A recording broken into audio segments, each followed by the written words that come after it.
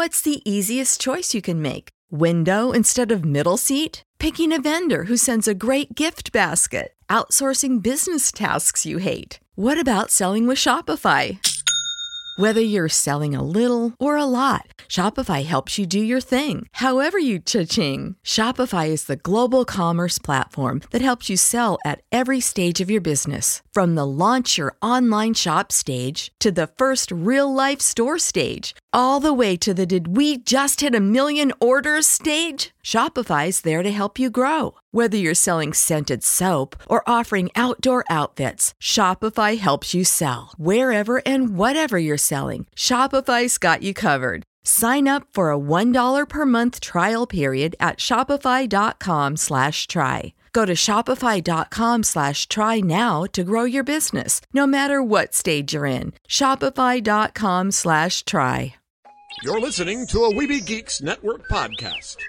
Another world, another time, in the age of wonder. There was once a dream. You could only whisper it. Anything more than a whisper, and it would vanish. A battle between good and evil. You don't know the power of the dark side. Where shall I find a new adversary so close to my own level? Try the local sewer. You know of the rebellion against the Empire? The Avengers, Earth's mightiest heroes. Peace means having a bigger stick than the other guy. One of these days, I'm gonna have a stick of my own. I'm Groot. Welcome to the Neverland Podcast. The podcast for lovers of Disney, Pixar, Marvel, and Star Wars. I'm glad you're here to tell us these things. Please welcome your host, Jeremy. I thought he'd be taller. Yeah, I can fly. All it takes is faith and trust. Well, if it isn't the Star-Spangled Man with a plan, what is your plan today? Up to Neverland!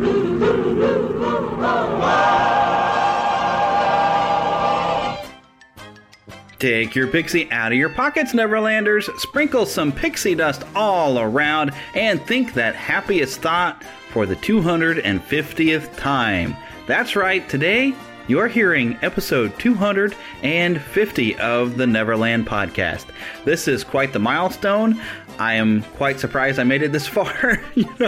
I didn't know how long I'd be doing this. I just thought, I'm going to dive in, I'm going to keep going, and I never would have guessed that it would have led to 250 episodes plus a potential career. With the contacts I've made and the education I'm still receiving and I'm about to graduate with, this has been a life-changing event of my life, I guess. There's no other word than event, I guess. But 250 episodes, not counting that there are a few bonus episodes that I'd done, like the first and second season, when there would be a convention or something and some audio would be released about upcoming Star Wars movies, that kind of thing. There are a couple of bonus episodes that happened early on, which I haven't really done in the middle of the week. But yeah, 250 episodes. And I want to go ahead and remind you all that if you don't want to hear the advertisement, you probably heard it at the beginning of the show, or might hear one in the middle. However it's working, it's kind of random where these advertisements, and every time you download, you get an advertisement. If you don't want to hear any advertisements during the show, feel free to go over to our Patreon page and become a subscriber for as little as $1 a month. You can get your own RSS feed without any ads whatsoever. Otherwise, continue to hear an ad, and if you're enjoying the ads, then that's great, because, I got to make sure this podcast is paying for itself. But also today, I've got to tell you, we're having so much fun. And before we get to that, did you know that we have a shop? And remember a few episodes ago, we were talking about Unicorn Pea? It's a parking lot in Animal Kingdom. We do have that as a t-shirt. We have all these other shirts. You can find our shop if you go to neverlandpodcast.com and go into the shirt.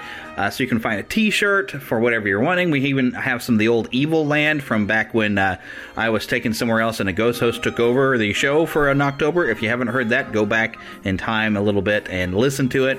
It was a lot of fun. I got stuff coming up for this October. I feel like I'm planning a whole new year. There's all kinds of new stuff. We're about to go into our 6th season, and this has been quite the experience. I don't think I'm even near done yet. There's so much more to do. But anyways, we're going to have a lot of fun this episode because Eric will be here to give you some news. You all know Lost Boy Eric. If you don't, it's because this is your very first episode, and we welcome you. So he'll be here, and he's went and dug up a whole lot of different news and things going on at the parks. Myself, I went to ToonFest in Marceline, Missouri, and I recorded all kinds of audio, and I take you on a virtual audio tour with a couple of flashbacks from that first season where I went to ToonFest and I talked to Jim Payton and also to Inez Johnson. Great conversations, and I'm going to put those audios, I've put them in appropriate places and have a great tour of Marceline in a virtual sense. So that's all going to be a lot of fun, but we also have some business to get to. We put up a poll this week up on Twitter, and I shared it onto our Facebook fan page and to our group page, and I put up the question of what is it you prefer, because remember, Eric and I were talking about this last week. So it's either I love vinyl, give me digital, you want a CD and digital, or I still have cassettes. Well, the results of the poll is 33% for digital, 67% for a CD and digital. So you, like me, like to have a hard copy, but you don't mind having it digitally because you're probably going to listen to it in your car that way, or any other reasons. But 0 votes for I love my vinyl. Everybody still prefers that hard copy and some digital. But, I like my vinyl stuff, but I like to collect some classic vintage vinyl. I'm not necessarily buying anything of new music on vinyl, except for I'm tempted sometimes by those Star Wars soundtracks, or maybe even that Spider-Man game soundtrack, because I'm still having fun with that. And Eric has started playing that as well now on a PS4, and he's clearly loving it. If you follow him on Facebook, he's having a wonderful time. And I don't know if Adrian Ropp has time to play the game. I don't know if he's doing it, but he has released some new comic books, and I think Eric might tell you about it in the news, but we have shared that onto our Facebook page. Adrian Ropp, friend of the show, I think it was some Bullwinkle and Rocky issues that he's got some artwork. I don't know if he's written on any of them. I have seen he has previously done some writing in some Pink Panther comics, so I'm not sure what all he's done, but go and find those and enjoy them because he's a great artist, he's a great guy, so definitely I'm going to throw that plug in. Eric will probably have a plug for him as well. Before we go any further, though, it's time to announce our winner of the W.R. Miller book, the Star Wars Historical Source Book. Now, if you entered in this, I thank you for all the retweets, reviews, and everything. That's awesome. If you didn't enter, well, make sure you enter so you can actually win one of these. I'll probably have a copy of a book to give away because he's gotten another book out about animation, and I want to have W.R. Miller back on to talk about that book. That sounds very exciting, and hopefully we'll be able to give away a copy of that book as well. So feel free to enter again when we have hopefully another giveaway. But those of you who entered, I thank you for everything, but it is time to choose a winner. I have gone to random.org, selected the number, and it looks like Sarah Knightley is our winner. So, Sarah Knightley, if you'll send me an email to podcast@neverlandpodcast.com with an address that I can send this book to, I will get a hold of the people that I need to go to hold of to send you an official copy. I got to talk to the publisher, and that'll be great. We'll get that book right out to you as fast as we can. I'm going to go ahead and also contact you on Twitter to make sure that you know that you have won. So this has been fun, but now it's time to move on, and let's hear some news from Eric.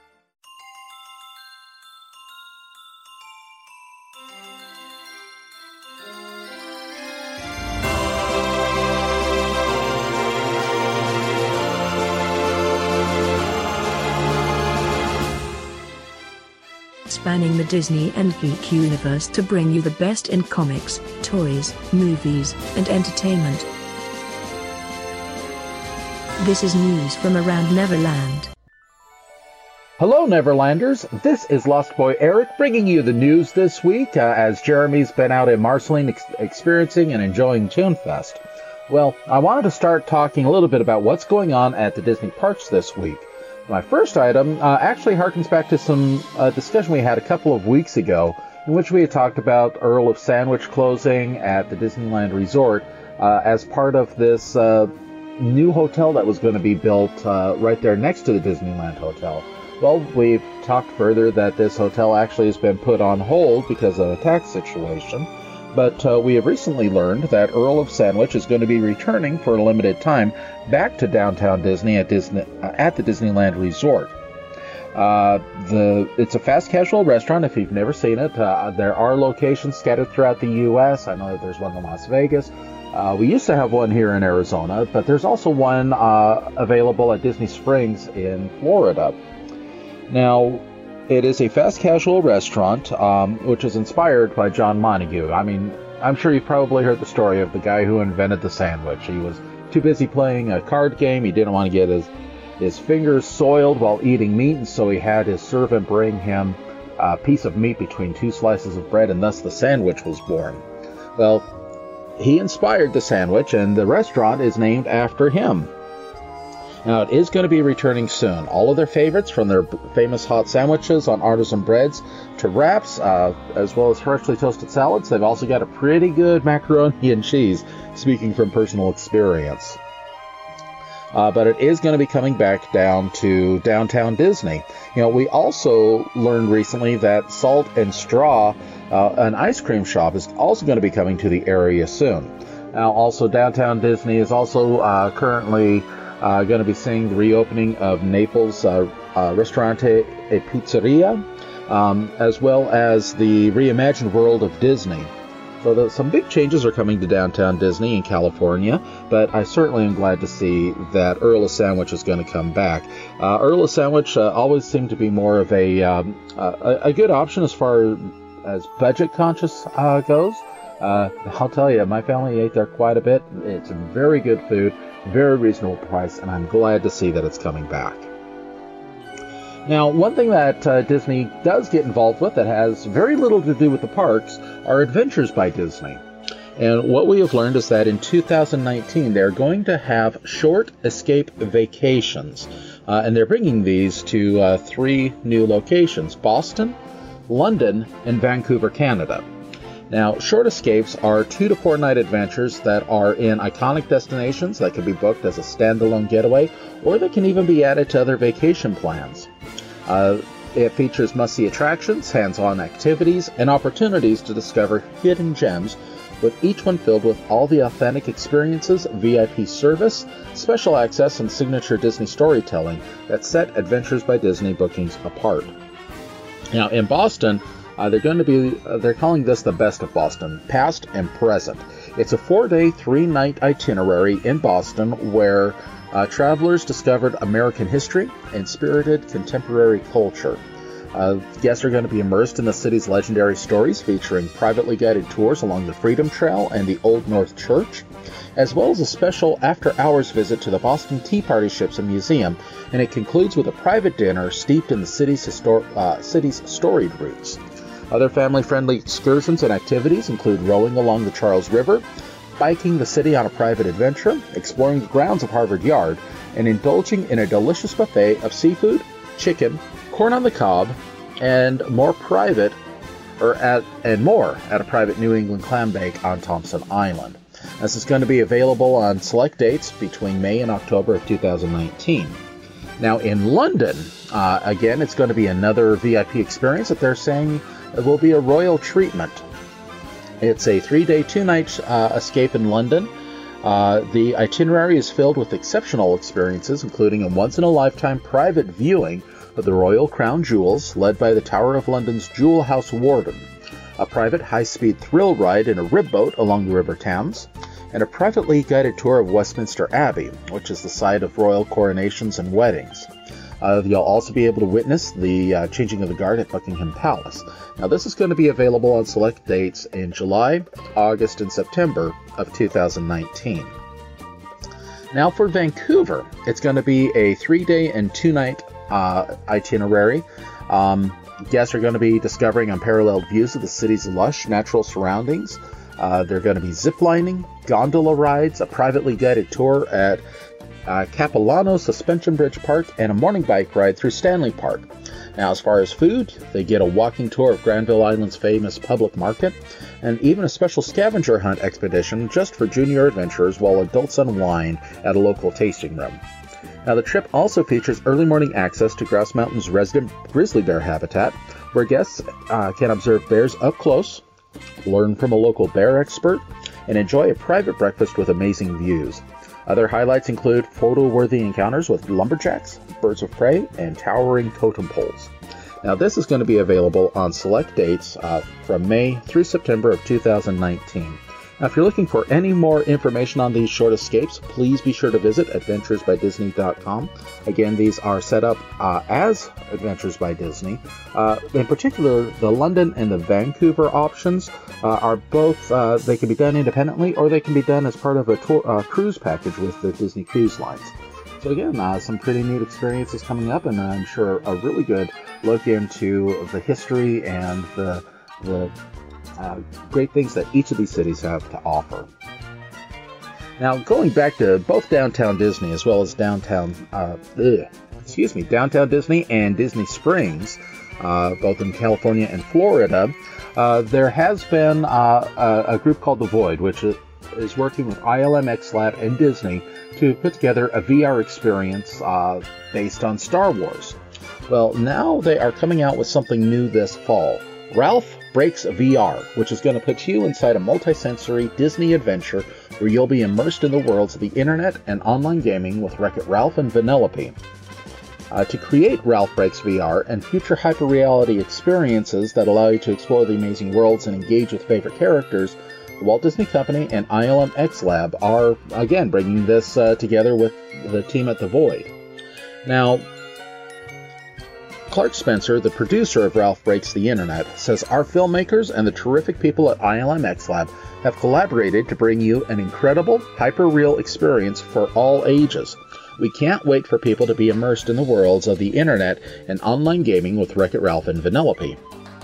At ILM X Lab, we are truly excited for our fans to step inside our stories by extending our award-winning creative collaboration with The Void across the Walt Disney Company. Together, we will soon invite guests into other beloved Disney franchises where they can explore rich worlds, engage with compelling characters, embark upon heart-pounding adventures, and indulge the senses, experiencing the magic as never before, said Vicky Dobbs, Vicky Dobbs-Beck, who's an executive in charge with ILM X Lab. There's going to be further information coming to the Disney Parks blog, including the launch date for Ralph Breaks VR, but it certainly sounds like they've got some great stuff lined up and that they're looking for. Now, the poster for this, it doesn't really give much information about what this is going to actually have in it, but it's got Ralph and Vanellope, plus it's got the bunny and the kitty from the trailer that we've seen, where Bunny gets the pancakes. So, who knows? There could be pancakes involved. Would be really good to see that. Again, I'm really excited to see what's coming with Ralph Breaks the Internet, and this sounds like it's going to be a fun addition to what that movie's going to have to offer. Now, something big is also coming to Toy Story Land in Disney Hollywood, the Disney Hollywood Studios in Florida at Disney World. It's time to rise and shine because they are going to open up early magic mornings for Toy Story Land. It's going to include little to no wait times, character appearances, and breakfast. Now, this is going to provide people with exclusive access to the land before the park opens. Take a spin through the galaxy on alien swirling saucers, bounce around the backyard on Slinky Dog Dash. And if you're up for an early morning game, of course, they've got Toy Story Mania there. Now, they're going to have some special dishes available, including Mexican corn chilaquiles and eggs bowl, and I probably mispronounced that. There's going to be a shrimp and southern grits bowl, fried chicken and cinnamon sugar French donut bowl, smashed avocado and toast egg plate, and breakfast charcuterie platter. And again, I'm probably mispronouncing that. Now, early morning magic at Toy Story Land is going to take place on select Mondays and Wednesdays between 7:30 a.m. and 8:45 a.m., with breakfast being available until 10. Now, it is a separate ticket. Admission to the special event is $79 plus tax per adult, which is 10 ages and older, and $69 plus tax for children ages 3 to 9. In addition to that, regular theme park admission is required. So it is something where it's not part of your ticket. You need to buy this. It is a separate event, similar to the nighttime events that they have in Florida as well. But if it's something that you're interested in and looking to experience Toy Story Land without the wait times, sounds like a really good opportunity. Also in Disney Park news this week, we got to look at some of the merchandise that's available throughout all of the Disney parks in the U.S. Now, the main icon is going to be a Mickey pumpkin head. Now, we've seen pictures throughout the years of Mickey as a pumpkin with a big toothy grin out on Main Street, but this year they're really bringing that home with Mickey Mouse-shaped pumpkins, which are found everywhere during the Halloween season. Dan Howard, Senior Creative Director with Disney Creative Group, says that this Disney icon, mixed with playful character artwork, is an excellent foundation for this year's collection, as it's something guests will remember from their visit. From apparel and home decor to necklaces and headwear that illuminate the night, guests have their pick of pumpkin-themed products. New products such as shirts with all-over prints for adults and kids join familiar favorites like the light-up trick-or-treat bucket and ceramic candle votive. Graphic designers and character artists selected Halloween-inspired colors such as purple, orange, black, and gray, which are reminiscent of vintage trick-or-treat bags. The limited color palette is best seen on products decorated with Disney characters in colorful costumes. It's like Mickey Mouse in a vampire cape, Minnie as a witch holding a broom, or Goofy wrapped up as a mummy. Now, products with playful messaging are a popular trend in the marketplace, says Summer Broomfield, who's a merchandise strategy manager. They do say that eye-catching apparel is adorned with these playful phrases, including "I want candy" or "I'm just here for the candy." When paired with an orange and black sequin headband and an animated glow necklace, guests can create instant Halloween looks, perfect for attending Mickey's Not-So-Scary Halloween Party at the Walt Disney World Resort or Mickey's Halloween Party at the Disneyland Resort. And again, this is actually something that my family has gotten in the past. We've been collecting ceramic Mickey pumpkins, which you can put a little votive candle inside. It's fun. It's Halloween. It's Mickey. You know, it's just fun stuff, and I'm glad to see that they're kind of embracing the Mickey pumpkin kind of as an icon for this year's merchandise. All right, well, on to news outside of the Disney parks. You may have heard recently that there is a new She-Ra series coming to Netflix. I'm not entirely sure of who's behind that and how that's coming, but we recently learned that Sony, who has had the rights to He-Man and other properties, is actually losing them. And this has turned into an opportunity for Mattel. Mattel is looking to get into the movie-making business. Now, they are launching Marvel Films. After years of trying to get movies made based on their various properties with other studios, only to have them stall out, they've decided to take matters into their own hands. And now there's a much better chance that we're going to see movies based on Barbie, Hot Wheels, Masters of the Universe, and more actually come to fruition. Now, the rights that Sony had were to both Barbie as well as Masters of the Universe, and they expired earlier this year. Now, they've been developing movies based on both, but Barbie ended up being delayed to 2020 by Sony, and He-Man not getting his due, Marvel decided that they had had enough. They're now in control of their destiny with a much more meaningful way moving forward. Now, they've brought in producer Robbie Brenner, Ynon Krenz as well, to kind of head up this department. Ynon Krenz is actually the chairman and CEO of Mattel, and he actually said that Mattel is home to one of the world's greatest portfolios of beloved franchises, and the creation of Mattel films will allow us to unlock significant value across our IP, or intellectual properties. Robbie is a gifted storyteller and a highly respected filmmaker with a deep relationship in entertainment. She is the perfect leader to bring our celebrated brands to life. Now, she's worked with Jared Leto and Matthew McConaughey, and as they've earned Oscars for their work, as well as Best Picture nominations. Now, her movie Burden was also a big hit at this year's Sundance Film Festival. I can't say that I've heard of it. Well, what she had to say was that generations of children around the world have grown up with deep emotional connections to Mattel's brands and characters. There are so many stories to be told and so many imaginations to be captured by these iconic brands, and I look forward to working with Ynon and his team to do so. Now, the approach is similar to what Hasbro has done by launching AllSpark Pictures. You'll know that they created the Transformer movies, which have made $4.4 billion worldwide. And they're also working on projects with Dungeons & Dragons as well as Mask. And also LEGO has had several movies under its belt. LEGO Movie 2 is coming next year. Mattel is just behind the ball, and they want a chance to play this serious game of catch-up. Now, it's likely that the projects being developed by Sony are going to be scrapped. Mattel is probably going to pursue their own versions of movies based on their properties, and will look to partner with a major studio to bring them to reality. The studio, however, remains to be seen.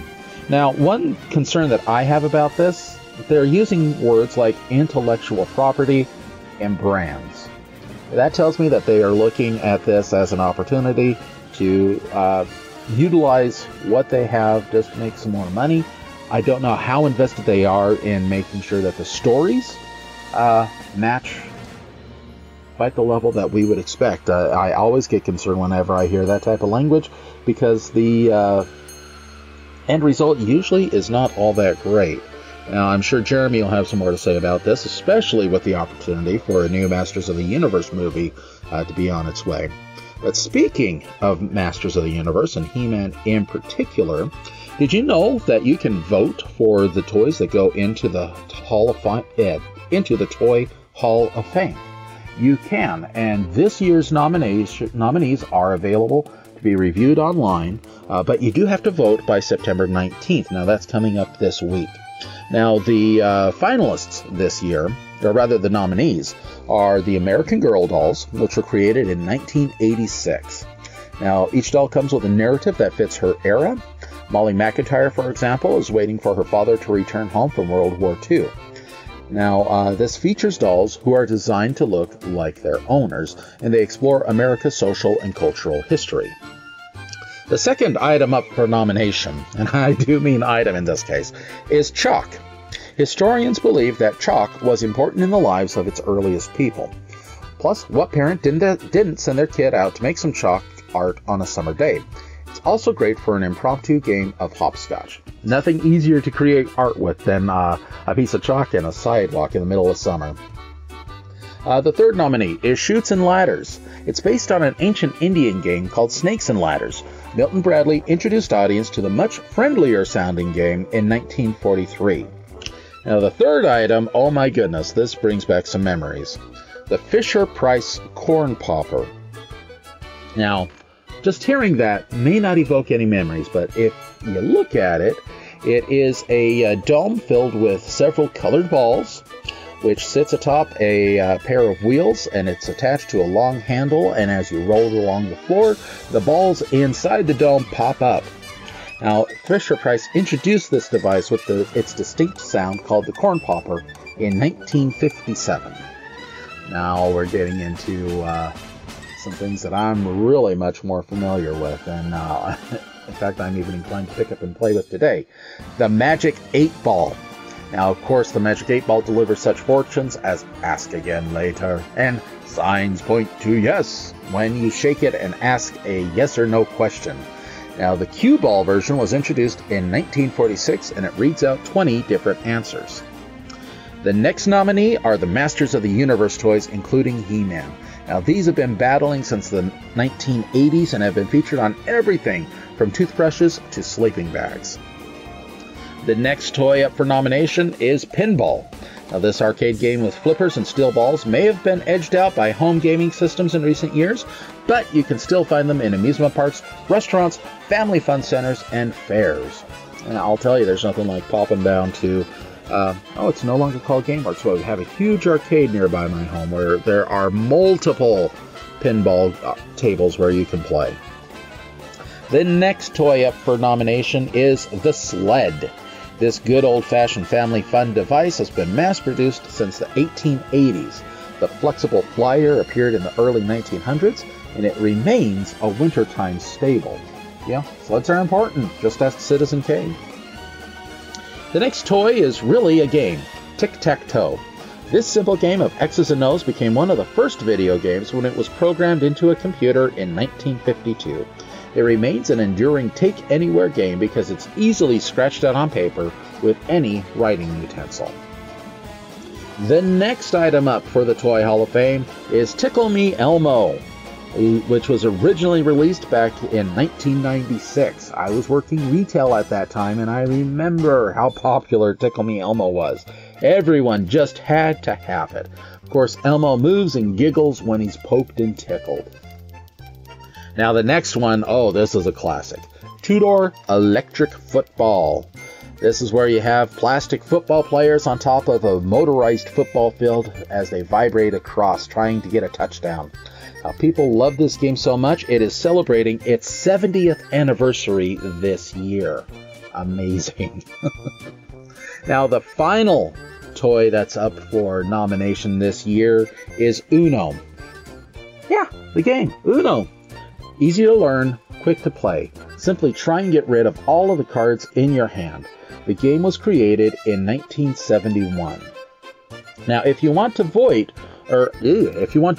for one of these toys, you need to cast a ballot for their vote. Now, this is through September 19th, and it's part of a Player's Choice ballot. Now, the website to go to is toyhalloffame.org. You just go there, look for the Player's Choice ballot, and you can do one vote per day. Again, that's up through the 19th of September of this month. Now, there have been quite a few stories this week about the future of the DC Extended Universe. Now, I know we have not been the first to say that many of the DC Extended Universe movies have been great. I know Jeremy would probably agree with me that Man of Steel and Batman v Superman, as well as Suicide Squad, were all just not the best and not what we would have expected to have gotten from DC and Warner Brothers. There is the new Aquaman movie, which is coming up later this year. Early reviews say it's good. Also, of course, they had the spectacular release of Wonder Woman earlier, which was absolutely fantastic.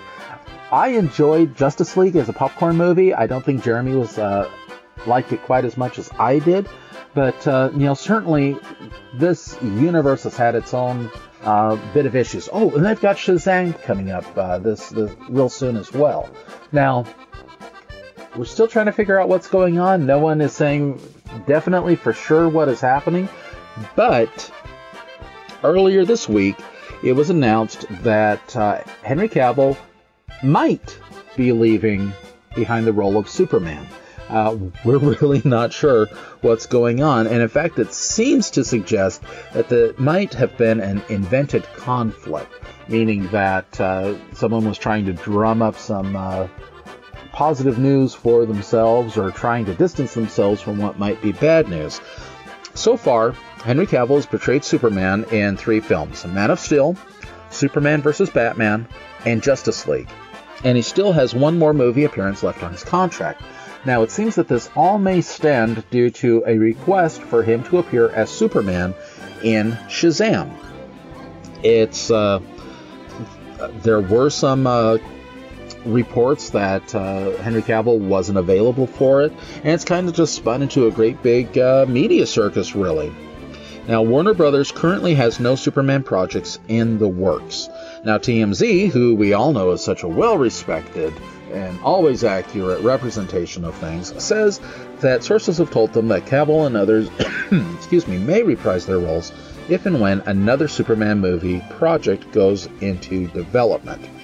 Now, it seems to fall in line with statements made by both Warner Brothers and Henry Cavill's agent, who says that the cape is still in his closet. It's possible that all the talk about Cavill leaving the DCEU is simply a contract negotiating tactic, meaning to convince Warner to give in to Cavill's payment demands. Now, it's already led to a great deal of speculation about Superman's future in the movies. There's also a question of where the DC universe is going to go without the Man of Steel. Now, the Hollywood Reporter says that Warner Brothers is shifting their focus from Man of Steel sequels to Supergirl, a movie about Superman's cousin, and writers have already been hired to pen the script of an upcoming Supergirl movie. Now, it's worth pointing out that even if Cavill isn't leaving the DC Extended Universe, it doesn't necessarily mean that reports about Supergirl are wrong. It could be that Warner Brothers hasn't discussed whether or not Cavill will continue to wear the cape because they're currently giving his cousin a solo film first. So it's going to be interesting to see what happens with this, where it goes, and what might be in store for the future of the DC Universe. You know, again, I really haven't been all that great about the direction of Man of Steel as well as Batman v Superman. But I think that had a lot to do with the story and the director, and not so much with Cavill as a performer. I actually think he looks great as Superman. I know that he was up for the role of Superman in Superman Returns, and I'd like to see more from him. Superman is really my hands-down favorite comic book character. I've, ever since the first Superman movie came out back in, the 1970s, it has been my example for what a comic book movie should be, and Superman has been an icon for me all these years. I hate to see it kind of break down because of contract negotiations and disputes. I really don't know who I would like to see step in and fill in as the new Man of Steel, but, we'll have to wait and see what happens. Now, in our final bit of news this week, we learned the date that Ant-Man and the Wasp is going to be available at home. Now, of course, Disney has been releasing a digital version a few weeks in advance of a physical media copy. Now, we know that it is going to be coming to digital HD and 4K HD on October 2nd, and the Blu-ray will be coming on October 16th. So that's something for us to look out for, something for us to keep in mind, and we'll look forward to getting to see Ant-Man and the Wasp on our home screens coming up here in October. All right, and that is all the news this week from Neverland. Thank you all for listening, and I'm going to hand it back over to Jeremy. To Disney and beyond. All right, so I've just made the trek off of Highway 36, and I just turned off into the exit, I just left the exit here on the 5 highway, entering Marceline in the next 3 miles. And as you come up the exit ramp there from 36 highway, there's this huge, big, tall, dark sign, but it's basically like a big arrow that says Marceline, and pointing you in the right direction to head out to the original Main Street USA, although it's not actually called Main Street, but they do have signs up for Main Street, but it's actually a different street name. But this is kind of like just a regular old country road. It's not in the greatest condition. You can probably hear as my tires go over it, it's a little bit rough. There's cornfield here on my right. I mean, this is a farming community, of course, and this is where Elias Disney brought his family to work a farm. So, farming community shouldn't surprise you that I would say that. There's a tire outlet as I'm coming in, and there's this really neat sign when you actually get to the border of Marceline. I should be coming up on it very soon. It's kind of this brown brick little sign. It says, "Welcome to Marceline." I haven't seen the sign yet, but I can see off in the distance they have a water tower. It says Marceline.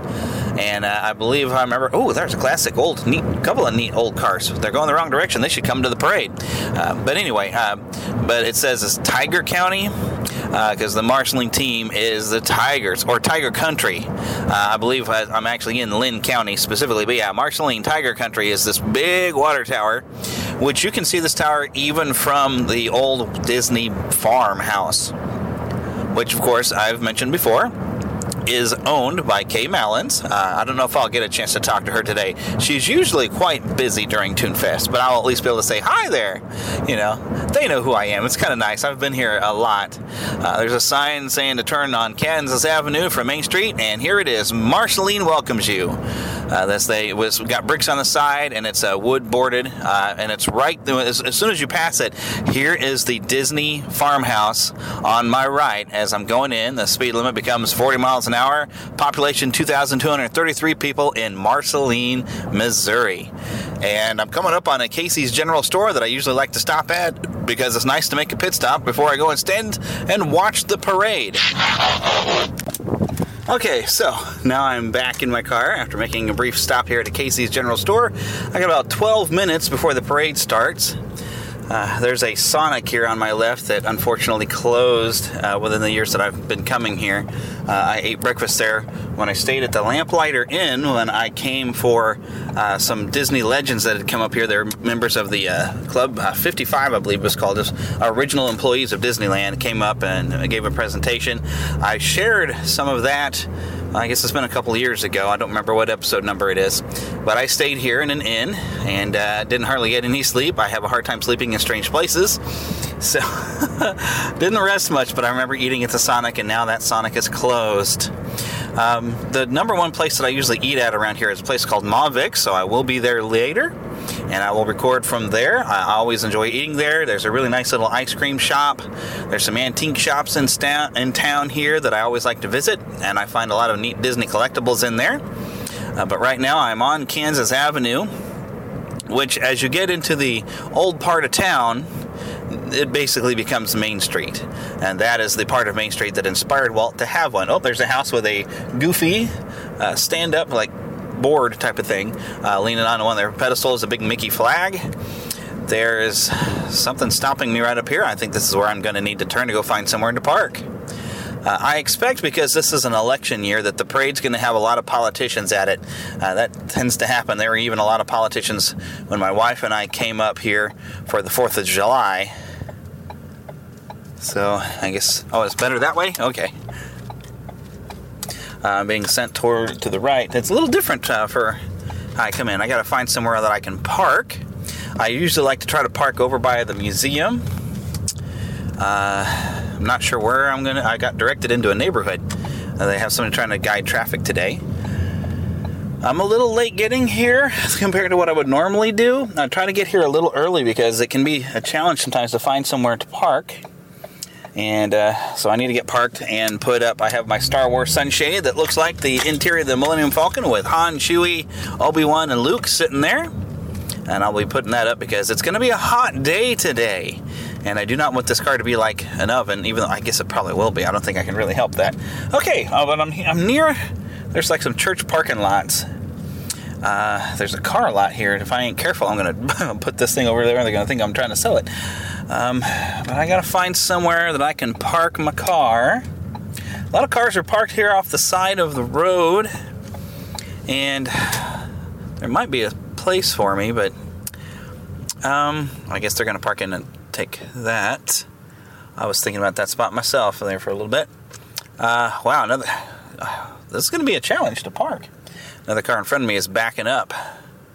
So one car's parallel parking. Well, I'm going to parallel park. I'm going to be facing the wrong direction over here. But I just need to get in here. A channel called KQ2 is actually out here from St. Joseph. Okay, so the parade has just gone by. There will be video on our YouTube channel. Make sure you check that out. The parade is going to pass by me again in a small town. They'll go down one way of Main Street, then they'll turn around and come back the other way. But I'm inside. I guess this is mainly the offices for ToonFest. I come in here every year. There's a lot of decorations. I will get some photos.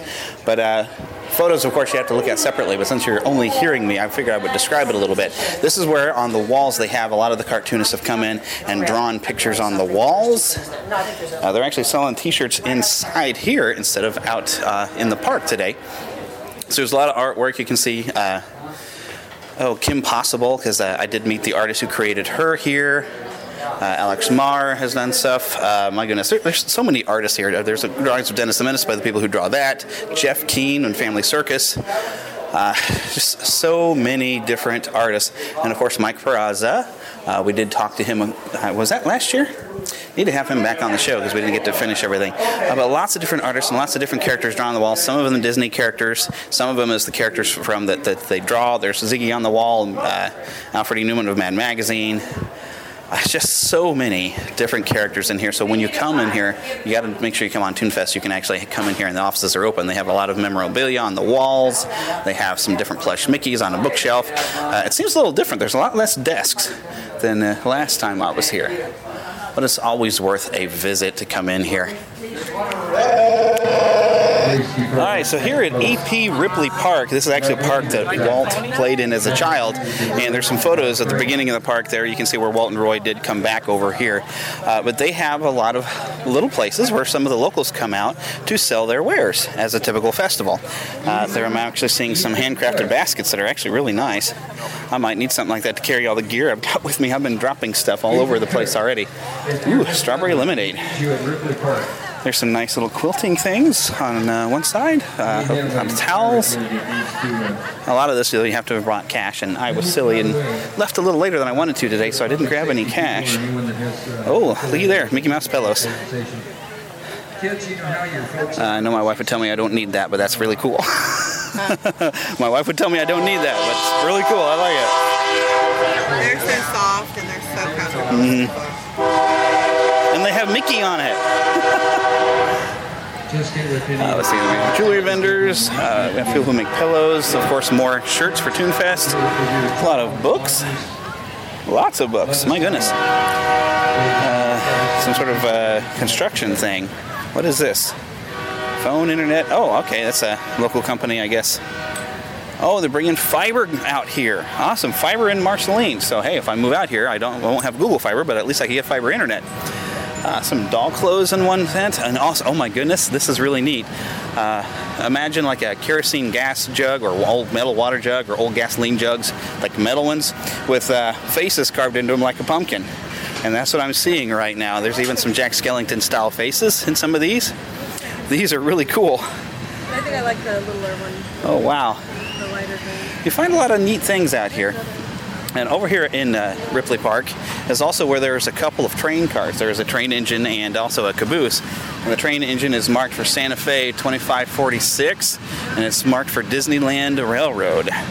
Also, the pirates that are in the parade have a little setup, the Muddy Creek boat here, which they have as a float, but they have one that sits over here. And the kids can come along and play and do things with it, you know. There's a game where you milk a fake cow. So, I mean, it's a farm community. There's some bounce houses, and there's a little stage where the 4th of July, Heather and I came out here and watched some shows. Ripley Park, though, has gotten over some improvements since I've been coming, and they have a pond that's been rebuilt, has a fountain in it, nice bridge going up there, and it's a really nice little pond in the park. But that is E.P. Ripley Park. Now, off to my right, they're actually giving away some awards for participants in the parade here at ToonFest. I, however, am making my way from Ripley Park over to the United States Post Office here in Marceline, Missouri. There is a dedication on the wall, and I'm going to read the plaque to you once I get over there. The fun thing about this post office is you can come in here and just go ahead and buy a stamped envelope. They have a special stamp here that has the Dreaming Tree in ink. So it's basically the stamp they'd use to cancel your stamp. It's one of those. So it's an ink stamp, and I do have one at home somewhere, and I think we even sent one to a listener once. But then we have this post office. Let me get up here. There's a plaque. There we go. And it's a commemorative stamp honoring Walt Disney and Marceline's favorite son. Was issued from this post office September 11th, 1968. Now, the stamp they're talking about is the official Walt Disney stamp that has a picture of Walt on it. And it says on another plaque, after Walt Disney's death in December of 1966, the citizens of Marceline lobbied the United States Postal Department to issue a commemorative stamp in his honor. The Postal Department agreed to issue the stamp. After the issuance of the stamp was announced, Burbank, California, Kansas City, Missouri, Anaheim, California, and Chicago, Illinois vied along with Marceline to be the location of the first day of issuance. Marceline was chosen to be the location of the issuance ceremonies. The Disney family and other honored guests arrived for postage stamp ceremonies on the Santa Fe Railway Super Chief, renamed the Walt Disney Special, for this event. The United States Postal Department originally ordered 120,000 stamps, but the unusual demand for these stamps resulted in total production of 153,015,000. And that, I believe, is also the Santa Fe Disneyland Railroad that's, number 2546 out here in Ripley Park. I'm pretty sure that's the one they're talking about. But as we go inside the post office, you have to excuse my breathing. I'm 41 and overweight, okay? All right, but inside the post office, it's very cool. They have framed pictures of the 6-cent Walt Disney stamp that was issued here. And also they have all these other Disney stamps, 37 cents. We have a Bambi, a Pinocchio. There's the Fabulous 3 there of Mickey, Mickey, Goofy, and Donald. And there's also a Lion King stamp that I believe was issued at some point. And they have pictures on the wall of those. Also, there's a little behind glass, a bunch of different envelopes from actually 2017, D23 Expo. I don't believe I've seen this before. I think that it looks like they're commemorating the Disney villains. And so there's envelopes stamped with every one of the Disney villains, and they have From the Walt Disney Department, Ink and Paint Department, first day of issue. So this is very cool. So there's envelopes from the D23 Expo, and then also just from the Ink and Paint Department. And you can actually buy a set of these, a set of 10. First day cancellation set of 10, $9.30. Disney Villains DCP set of 10, $16.40. So, Disney Villains Keepsake includes 20 stamps and one random digital colored postmark, price $11.95. So if I wanted to collect some stamps, wow. I'm kind of tempted to do it, but I want to save some money for the antique store that I go into. But this is kind of neat. So set of 10, but yeah, I don't collect stamps, and I would probably lose these. These are very cool. I might get tempted to come back over here. All right, but on the other side of the building, there's a plaque that says, "This building named in honor of Walt Disney by Act of Congress, November 11th, 2003. And there are photos of the Stamp Day ceremonies here in black and white framed. Roy O. Disney and Walt E. Disney's family is all standing together. There's a picture of Lillian Disney with Diane Disney Miller standing there, shaking hands over by the plaque that I was reading outside. Looks like, let's see, Senator Tom Eagleton is speaking on a podium. The Postmaster General was E. Marvin Watson. And there's a little van with Roy O. Disney and Mrs. Walt Disney riding in a car during a Stamp Day parade coming down the street that I actually was just on watching that parade. So very, very cool in here at the Walt Disney Marceline, Missouri Post Office. Okay, so now I'm inside a building where the symposiums will take place later. And they have a lot of different things. They have exhibitions from the cartoonists that are going to be here giving symposiums, but they also have a silent auction. They have a book that says Walt Backstage Adventures with Walt Disney. A little packet of like lotion and lip balms. There's a local artist named Alex Marr who always does some great artwork, and he does very Marceline themed. He's got Mickey here in a Marceline football uniform holding football. There's a Calvin and Hobbes 3-volume set on offer right here. Pearls Before Swine collection. Bid starting at $17. A little thing from Frozen, Mickey Mouse little single serve coffee maker. Here's a nice Eeyore picture I know Heather would love to have. A book called The Man Behind the Magic. A lot of these books appear to be used. There's a Precious Moment Cinderella figure. Nice photo of Walt. And taken in his late 20s, working on drawing a Steamboat Willie. Oh, and somebody taking my picture by accident. I can Photoshop that. There you go. Oh, but I improved the photo. Well, it might be. Anything will improve my photography. Oh, wait, well, that army hat improved your photography. So, all right, that's pretty awesome. Oh, there's a Nancy Drew book out here. Mickey Riding a Train, Disney Showcase Collectible. Ooh, wow. Going up for $40 in increments of 2. There's a picture I know Amy would enjoy. It's her favorite character from Aristocats, Marie. Yeah, Marie by Alex Marr, the artist here. And there's a Mickey Mouse pumpkin set where you poke his arms and legs and head into a small pumpkin. This is interesting. Walt Disney, Hollywood's Dark Prince. What in the world? So that's another book. Okay. Oh, there's a really nice little hat stand out here. Is that up for auction? Or is that just here? That's very neat. I might have to get a picture of that. Oh, hang on. Let me stop the recording. So, yeah, I shouldn't record conversations, but that was a good one. The Army veteran that you heard me briefly there, I was talking to him, and him and his wife had worked at the museum for a while. And he's been here 35 years, has a brick on the wall, so very fun, nice people. So, anyways, I'm now in the art gallery. And this is where the cartoonists that are here and some other ones will send some of their original artwork and display it. So you can actually read a lot of comic strips. There's one here called Data Baby I've never heard of. Has a lot of characters. There's a Smurf, a Blue Power Ranger. There's the Genie. There's Dory, Cookie Monster. I think it's Max Rebo, the blue elephant guy from Return of the Jedi. Isn't that Max Rebo? Somebody will correct me if I get that wrong. But all these blue characters, and there's a baby there just drawing them on the wall. And it says, I'm currently in my blue period. Very cute. Here's another That a Baby comic strip. We see a cat sneaking in to grab a fish. The fish opens up the treasure chest in his aquarium, hits a button, and raises himself out of range of the cat. And then suddenly it sprouts legs and lasers and chases the cat away. But yeah, there's a lot of different things. I'm going to read some of these probably later. But let me see if I can find. Let's see. This artist is Paul Trapp, and something called Bride's Recipe. A lot of neat little pictures. This is some older artwork. This looks like it's like 60s, 70s. Very styled, very colorful. Some other nice artwork. But I don't see the names on some of this art. This is, I think, a collection of some vintage art. It's very classic style, but I don't see the name of the artist. It's very cool. I'm going to have to photograph this section here. Let's see what other cartoonists we have. Alrighty, here we go. Here's a ToonFest headliner, Ken Melton, with some sculpted pieces from various Disney movies. Wow, these I don't know if they've been colored. They look like that, handmade figurines here. I don't know if he just designs figurines for Disney collections to be sold. Oh, there's even from Kubo and the Two Strings some characters there. And what is this I'm looking at here? There's the. No, I forgot the name of it. I didn't see that movie though. It's not a Disney. Let's see here. A lot of various characters from Pocahontas, from Aladdin, from Hunchback of Notre Dame. Here's The Incredibles. A lot of really nice designs. The Lion King set, very cool. All sculptures by Ken Fulton.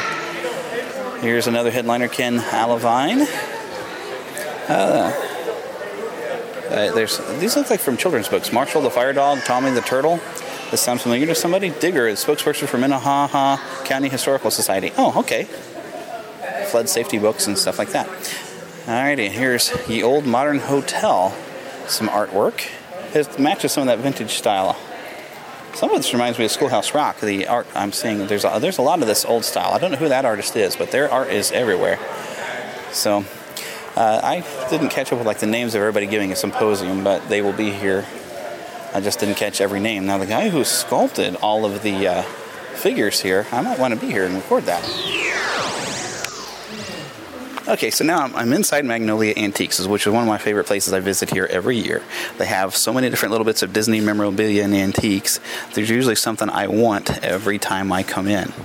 Not always something I can necessarily buy. Some of this stuff is so vintage that it becomes expensive.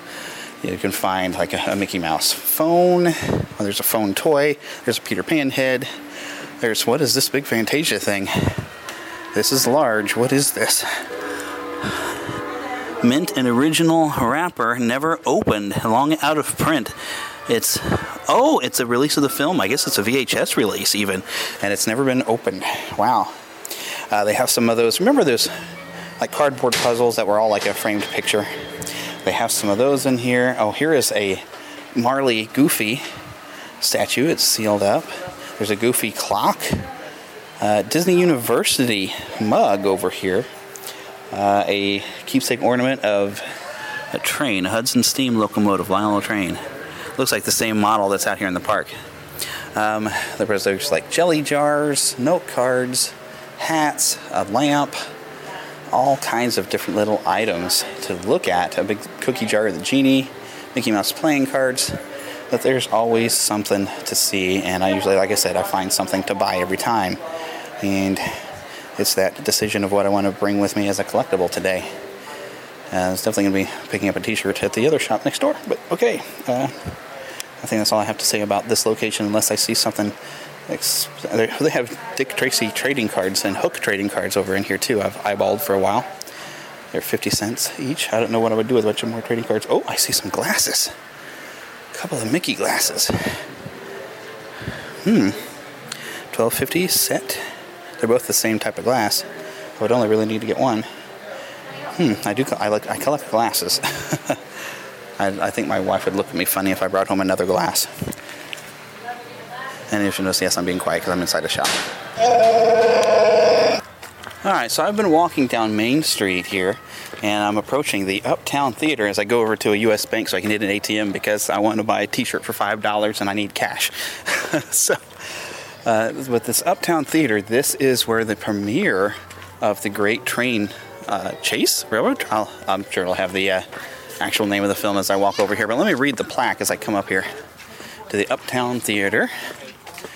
All right, and it says it opened on June 30th, 1930. In 1956, Walt and Roy Disney held the Midwest premiere of their feature film, The Great Locomotive Chase, in this theater. They personally greeted each child at the door. Walt and Roy took the stage before the movie started, and the children of Marceline sang the Mickey Mouse song, also known as the Mickey Mouse Club theme. Because the Disney program was not broadcast in Marceline, the children learned this song especially for this occasion. The movie ran from 1:30 p.m. in the afternoon until 1:30 a.m. the next morning, so everyone who wanted to could see the movie. In 1998, the Walt Disney Company held another premiere, The Spirit of Mickey, at this theater. 18,000 enthusiastic Disney fans came to Marceline for the premiere. A special appearance of Mickey, Minnie, and their friends was enjoyed by all. So now I'm walking up to the Walt Disney Hometown Museum. I don't think I'm going to tour the museum today because I have some things I have to do this afternoon. But I don't think it's changed a whole lot since the last time I came through. But it sits at what used to be the train station from when Walt was here, and the tracks are actually still running behind the museum, and every once in a while around here you can hear the train go by. But it's a really nice museum. It's run by a lot of volunteers and some employees. And I'm going to go inside and look in the gift shop, see if there's any goodies. I don't know if there's a plaque on here that I could read to talk about the museum, but it's very, very cool. It's closed every Monday, and it's now open year-round. So it didn't used to be. But I'm going to go inside here. Whew. Oh, air conditioning.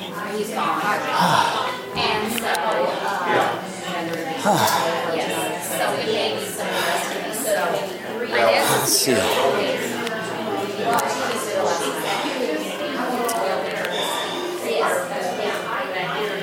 Let's see if there's any souvenirs different than what I've had. Oh, yeah. I mean, that's not the problem. We were going to leave town, and start heading back home.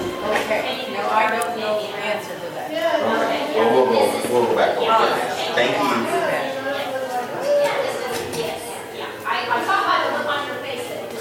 Oh, excuse me. Hello. Hi, how are you? Can I help you? Hot. Well, I'm just saying hi to you. I haven't talked to you since... I guess probably you gave us the tour over there. I usually end up running into Kay and everything. I know I was talking to you when somebody was here. I think it was the second time Ken Facey was here. I think I sat behind you and was saying hi and stuff. So well, I'm glad to see you again. Yeah, nice to see you. Still going around having fun. Yeah, that's good. That's what life's all about. Yeah. And that's what Walt wanted us to do. Exactly. Yeah. So yeah, I'm actually recording my 250th episode of the podcast today. Really? Yeah, so it turned out so perfectly. Like, oh, it's Toonfest time, and it's 250 episodes. So I was like, well, I gotta go. So I think we're so good. Thank you for being so supportive.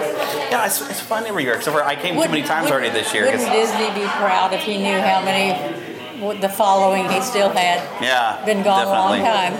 Yeah. Oh, he's not really gone. Well, that's true. It's like he may not be living with us, but in a way he is. Yeah. Still. I agree.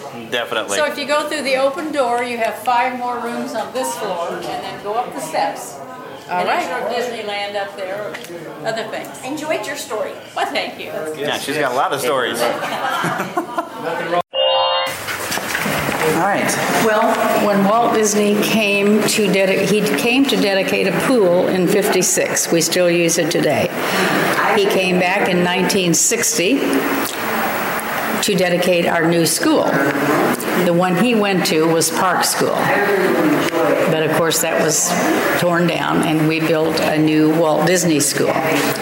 When he came for that dedication, he gave us that flagpole. That's my husband standing to the right of it and Walt to the left. And that flagpole came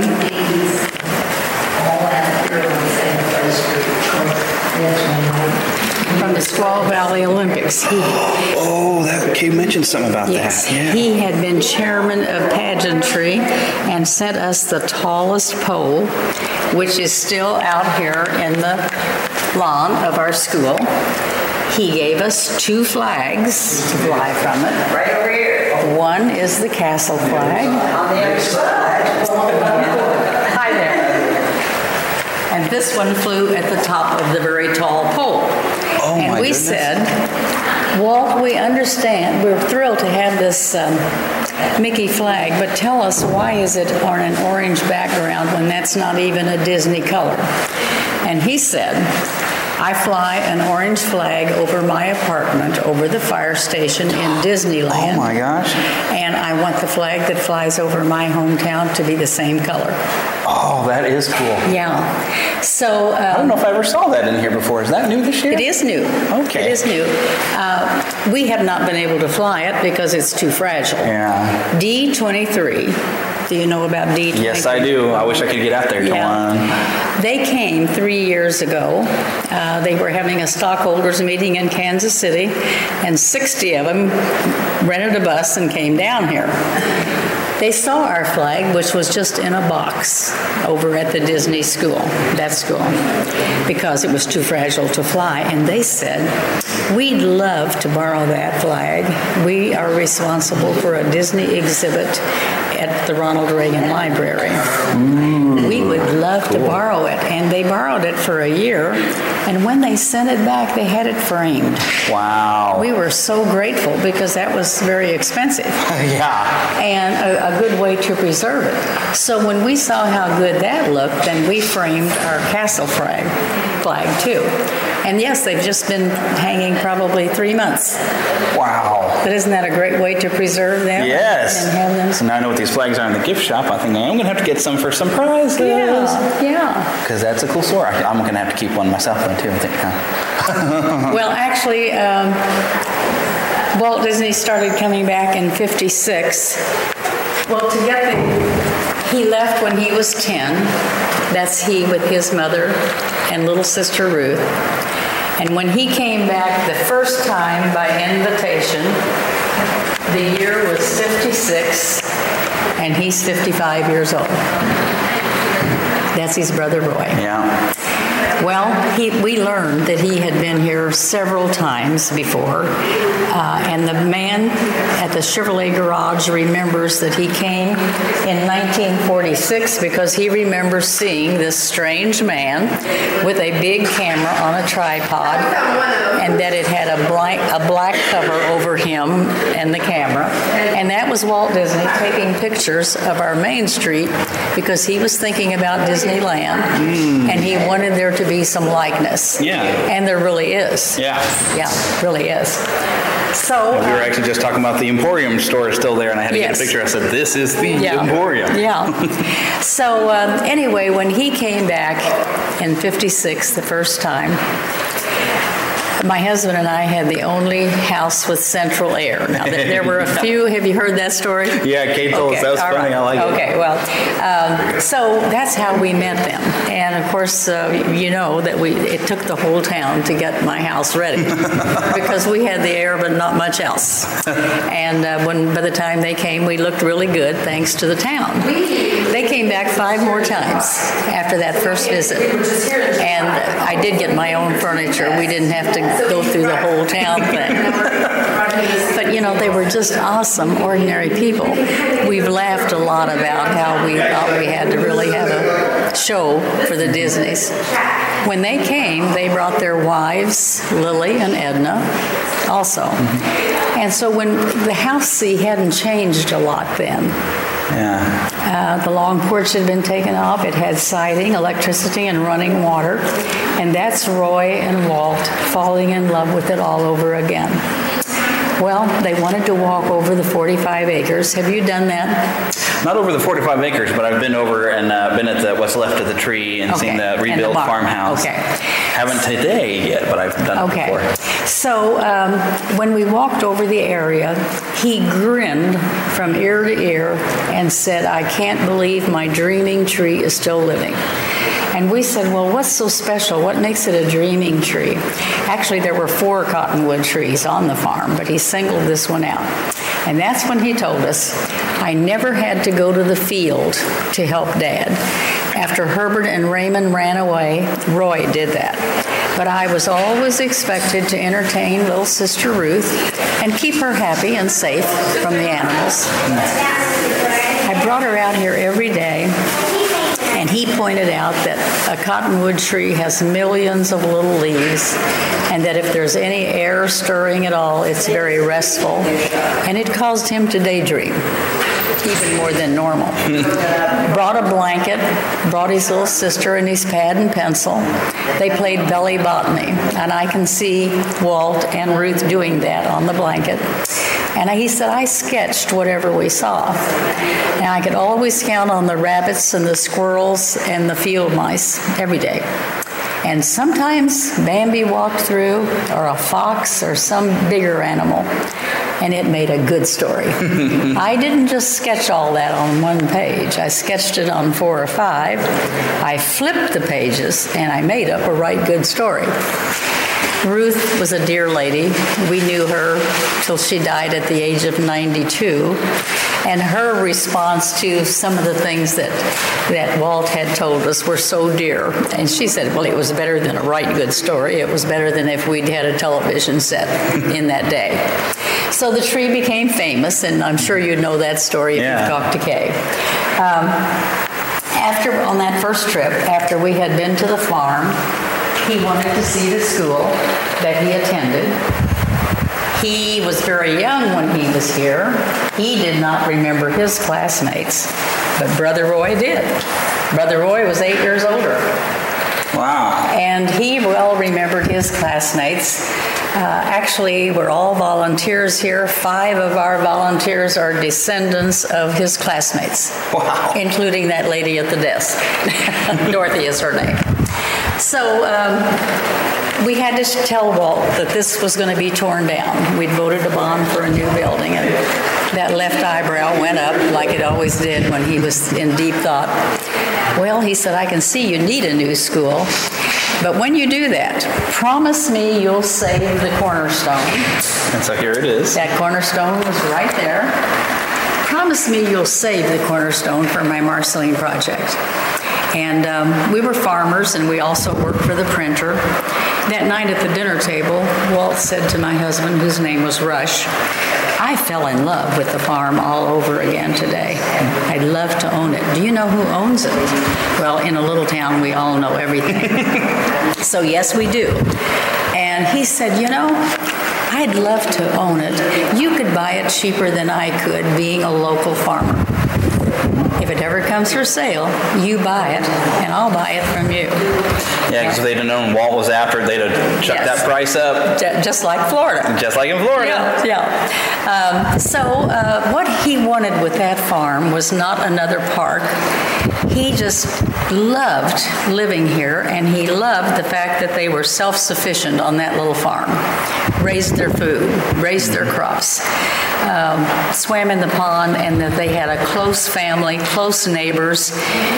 How are the children of tomorrow going to know about that relationship on a farm in the Midwest if we don't restore one? So that was his plan, to restore it. And of course, he died before that happened. And, but our daughter lives there. Kay lives there. Oh. Yeah.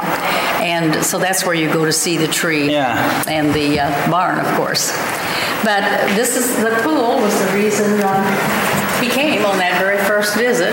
We still use it today. Takes a lot of patching cement every spring. Yeah. But we had a bathing beauty contest, and some of our volunteers were in that lineup, and they still like to talk about their 4-inch heels and so forth. And we're all wearing this now. Yeah.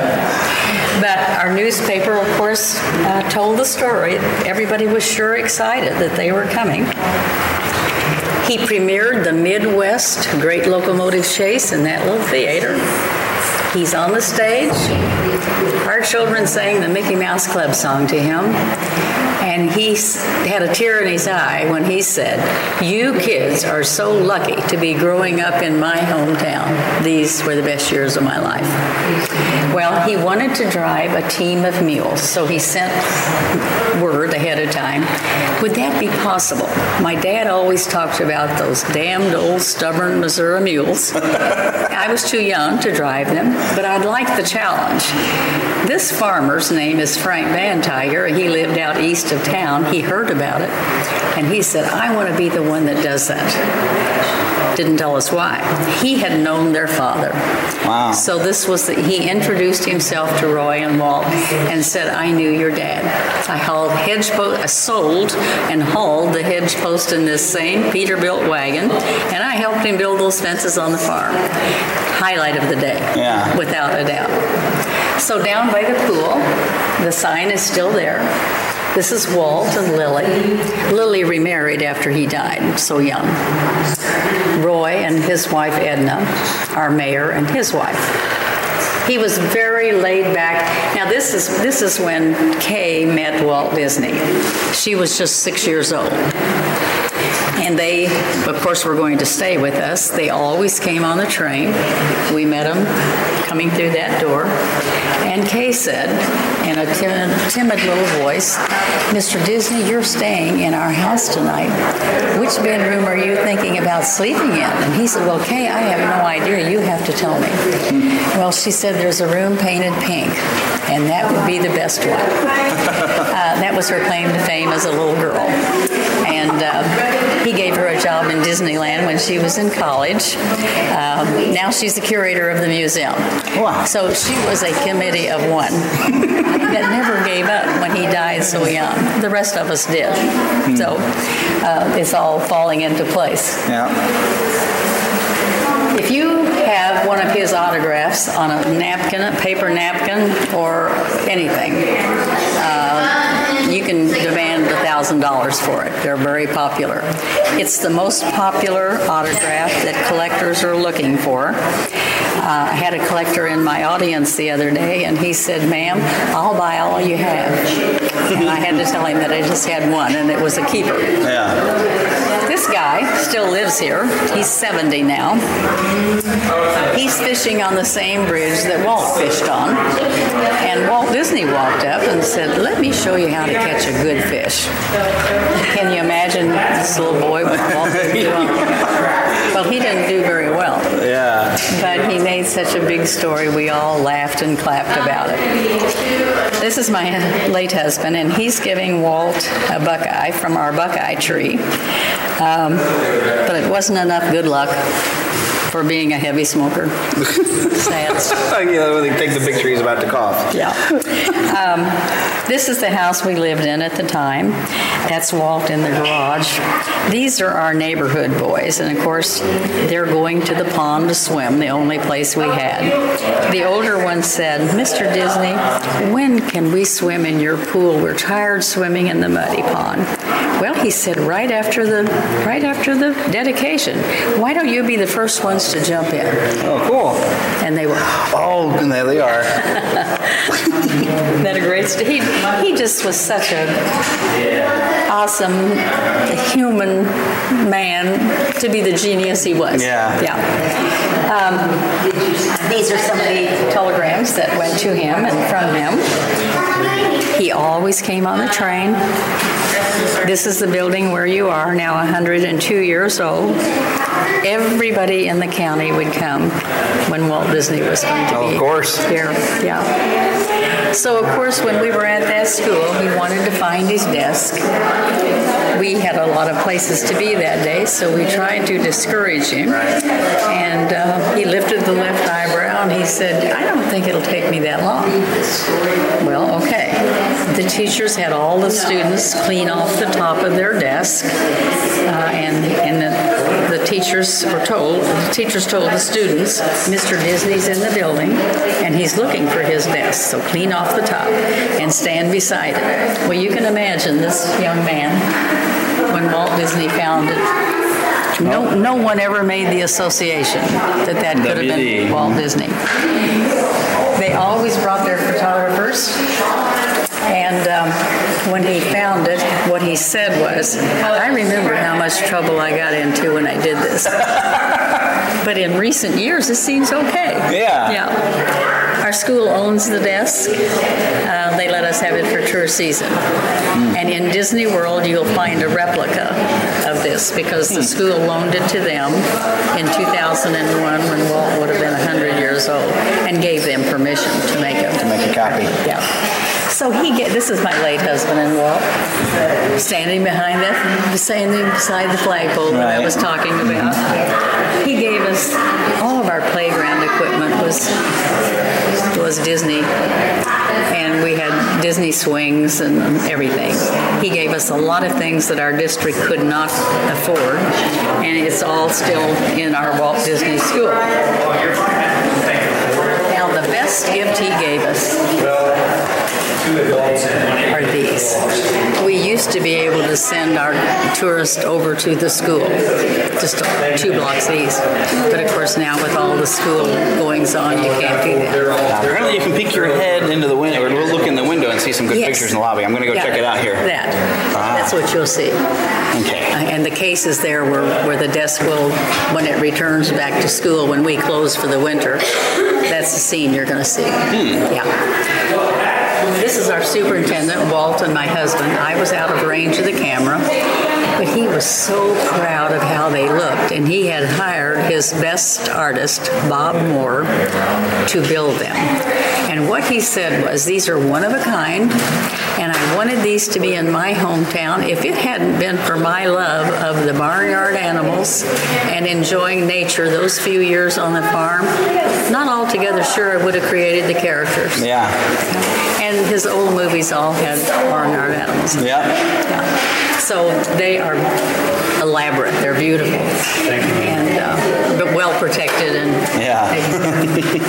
So yeah, I'm definitely going to go and hit this school and take a look and see what I can see. And here's the Midget-Autopia. Yeah, and this happened in '66, the same year he died.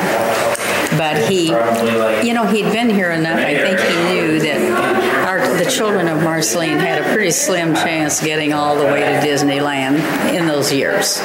We just didn't travel like you do today. I have a slim chance of getting there myself sometimes. Most of the time, I haven't actually been to Disneyland. I've only been to Walt Disney World once, and that was on somebody else's dime. Well, this ride opened when Disneyland opened. This car we never put on the ground, so he used it 11 years. That's the wear and tear that came from Disneyland. Wow. But he sent the entire ride. Excuse me. And these cars, we wore out.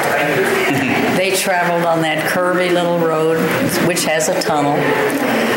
It was amazing how popular they were. We cannot find parts for them. I hope one day we can get it back on track. But meanwhile, they're needing lots of dollars spent on them. Yeah. So Walt Disney's coming for the 3rd dedication. He's been here for the pool, the school, now the ride. But in June, our telegram said, I have this hacking cough, not feeling well, and the doctor says I can't make that trip to Missouri. And of course, he died in December. Yeah. Roy had already retired from the company, but when he went back to visit Walt, I can just see those eyes. And he said, Roy, you got to promise me you'll come out of retirement and build Disney World. It's ready to go. So he did that. 2 years after Walt died, the stamp was issued right here in our little town. Chicago wanted it. We wanted it. Kansas City and LA. The government went to Lily and said, where do you think Walt would want his stamp issued? And she said, that little hometown. He loved that place. So it was here. How we got ready for it, I don't know. You'll see pictures upstairs. People came from everywhere for that stamp dedication. And normally it takes 10 years for a stamp to be issued for a famous person. Only 2 years for Walt Disney. Well, they still own the farm. And I think I forgot to tell you that Rush bought the farm for Walt like he asked him to. And then when the check came from Walt, it was signed Retlaw, R-E-T-L-A-W. Well, we certainly didn't question it, but we were curious. And that is Walter spelled backwards. Oh, it is. Another little entity that Roy and Walt had. Not going through the big company. Yeah. So trying to hide his purchases. Right. That way he doesn't get robbed from people. Yeah. So that's funny. Roy is out of retirement. He's busy building Disney World. But it opened in '71. 6 months before that opened, Roy called my husband and said, I'm going to get this project done for my brother, just like I promised. But I'm sick, and I can't see that I'll get to that project in Marceline. You were kind enough to help us buy it. We're going to give you first refusal. So we were farmers anyway, and so we bought it, of course, to keep something from happening that wouldn't have been good. And our daughter lives there, and that's where you go see the tree in the barn. They take absolutely no revenue for opening their farm to the public, but that's where it is. And when Walt Disney died, Roy died 3 months after Disney World opened. But we did have the farm, so it's safe and secure. But then nothing happened for like 35 years. When we had a birthday party for Walt Disney in 2001, almost canceled it because the date we chose turned out to be 10 days after the terrorist attack. And nobody was flying, so nobody was coming. But we had invited the Disney grandchildren. We called them. Oh, they said, don't let the terrorists do this to Grandpa's birthday party. We're coming. And they did. And so that gave us the courage to go on. And actually some of them helped us with their personal Disney stock. So this building was available, but in terrible, terrible condition. None of us in Marceline had the money to buy it, though. But when we were so encouraged by the Disney grandchildren thinking it was the thing to do, that we came up with the money, grants and little Disney grandchildren, and all of us divvied up. So we were able to save this building. Then Ruth died. All of her life, she had been telling us after Roy and Walt were both gone, I'm a saver, and one day I want my things to be in Marceline. I think the Disney archives have enough. We had nothing in writing. We didn't expect it. When she died, her only son, Ted, his wife, Carol, called and said, come to Portland and get Mother's things. She wants her things to be in Marceline. Wow. So Kay went with an empty suitcase thinking there would be documents and letters. Well, there was that and more. She said Ted started bringing stuff down out of the closet. Carol was getting it out from under the bed, and there were some little outbuildings. They went out there, and there was an old television that Uncle Walt had sent them to watch the opening of Disneyland on. And Ted said, do you want that? Yeah, I do. So she came home in a U-Haul truck instead of a suitcase full. Yeah, isn't that great? Yeah, I was like, wow. Yeah, so you said you've been here before, so yes, you've seen come a lot here every year. Yeah. Okay. This is my 5th year. Oh, well, bless your heart. Yeah. And there's always something new. Yeah. So far I've seen now the flag is new. Yeah, so right. Which I'm going to have to go to the gift shop and grab some more flags.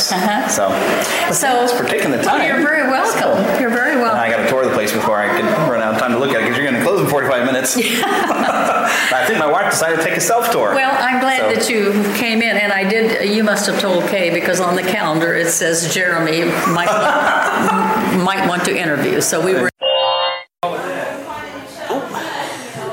See if there's anything I need. But anyways, that was Inez Johnson. That's Kay's, our mother. I mean, see, yeah, I know. I seem like I'm talking to nobody. I'm actually talking to all the listeners. That's okay. I've gotten a few strange looks from people already today. Like, who's he talking to? Oh, look, here's Jeff Barnes' books. I actually have both of those. These are paperback ones. These are cute. There's a train whistle. What is this? Another book here. Walt Disney World Resort Luxury Guide. Hidden Mickey's Wolf. Hidden Mickey's Wolf? I don't get it. Legend of Tom Sawyer's Island. Okay. You need to go this way. I used to work for Disney. I work for a college now, which is why I'm in town. Good for you. I'm trying to see if there's a magnet here I might want. First metal Marceline signs. Yeah, it's a neat little museum. Trying to decide what souvenir I need to get this year. Pardon? I'm trying to figure out what souvenir I need to get this year. Oh. So everybody looks at me weird because I'm like recording, and the people are like, he's talking to himself. I always enjoy seeing your shirts. You've always got on smart shirts. Yeah. This is one I actually designed myself because the shirt I had. Yeah. Well, the one I had before, I was actually using the Disney castle they use in front of the animated features, and one of my professors looked at that and says, you know, they're probably going to get you for that one. So I said, well, I better make my own then. So you did this one? So I did this one in a program called Adobe Illustrator. It's very showy. Very showy. It's pretty nice. I was proud of myself. It was the first thing I'd ever done with the program, and I'm not very good at it, but I was like, this is pretty good. You're pretty good. There, you made it. Yay! You made it. She's a licensed operator now. License to operate the elevator.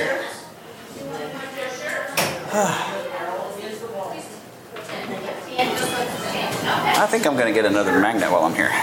Well, these are going $6.25. There's $3 ones over there. Let's see. All right. You go through the open door, you'll see 5 more rooms on the first floor, and go up to the second. Awesome. Lots up there, too. Yes.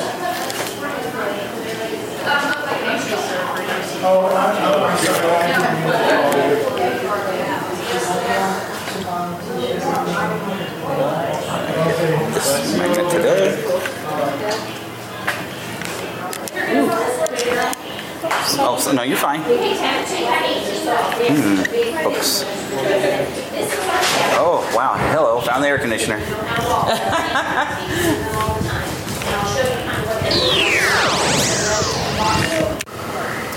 All right, I'm on my way into Ma Vic's for lunch, and it's built in part of the old Allen Hotel, and there's a plaque that says constructed in 1906. The building was brand new when Roy Disney remembered the entire family eating out at the Allen Hotel dining room. Roy didn't remember what he had to eat, but he did remember that his little sister Ruth spilled the plate of food his father had paid for in real cash.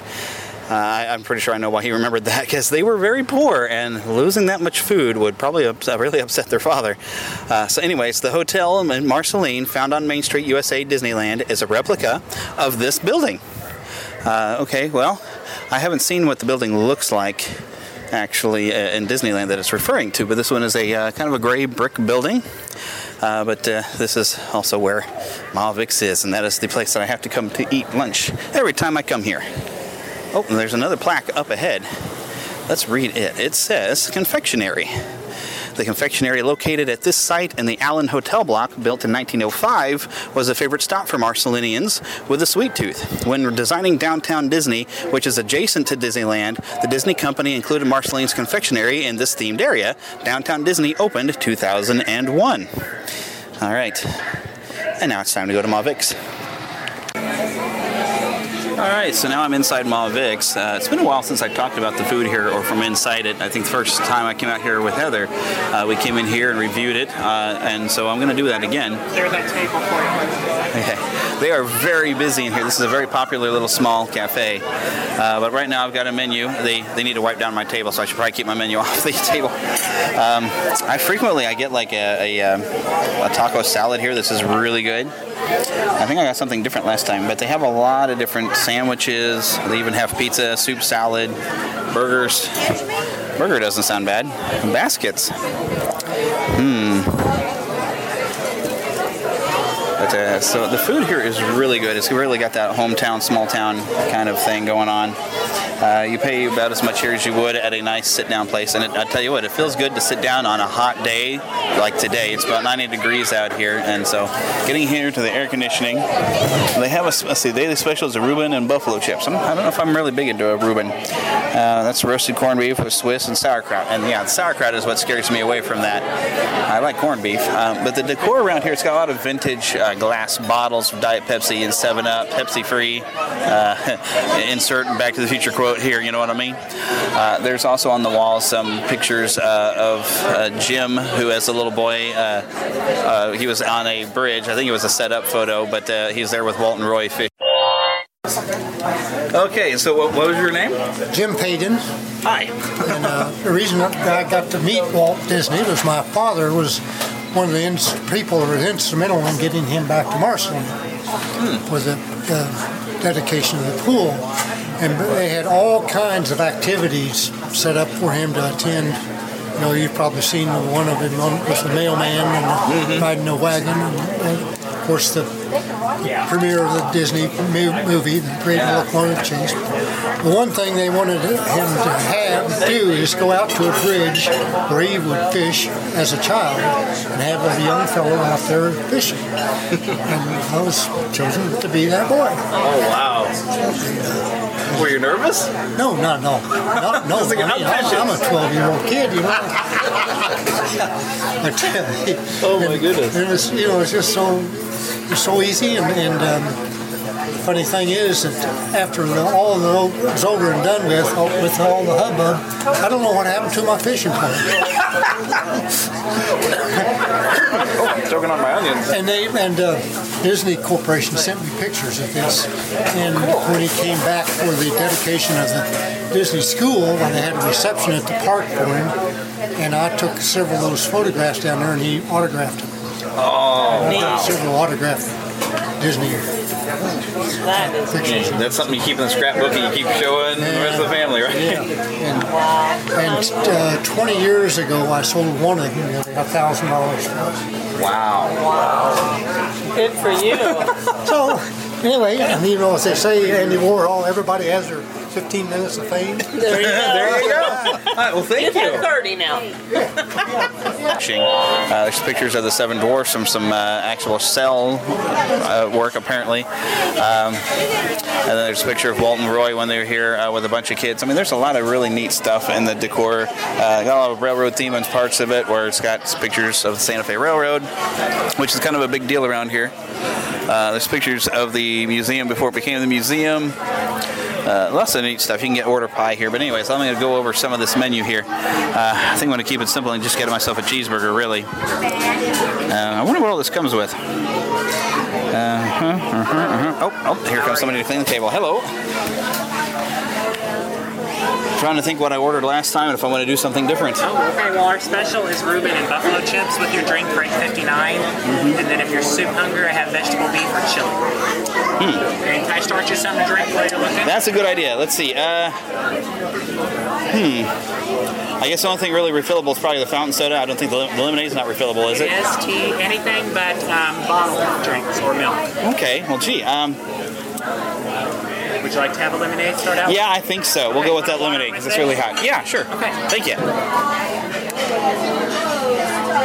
All right, so we're going to drink some lemonade because on a hot day I crave lemonade, even though it's going to be a little sugary. So I think so. Yeah, the special sounds good. I wonder what I can do with a combo thing or so. Oh, cool. A placemat here. Sometimes we've had placemats that have like recreations of newsprint of different events around town. This one's just a plain one today. But I'm gonna make a decision and I'll come back. I think I got this figured out. Okay. I'm gonna keep it simple. We'll get the cheeseburger and then some cheese sticks. They're not a big fry eater, but if these are like mozzarella sticks, I'm going to be happy as anything. All right. And do you want everything on the side of the cheeseburger? Lettuce, tomatoes, onions, pickles? Probably not the onions. Unfortunately, I can't eat onions anymore. They do bad things to me. Uh-oh. All right. And you want to dip your mozzarella sticks? I have marinara or ranch? We'll go with some marinara, I guess. Yeah. I probably won't dip them, but sometimes you get the gumption like, I want some marinara. Oh, yeah, definitely. All right. Thank you. So yes, now I'm going to sit here and wait. If there's any things I think of I should report back, I'll report some more. Okay, so my food just arrived. And I'm happy to see the sides arrived actually at the same time as the hamburger, so I can eat it all together.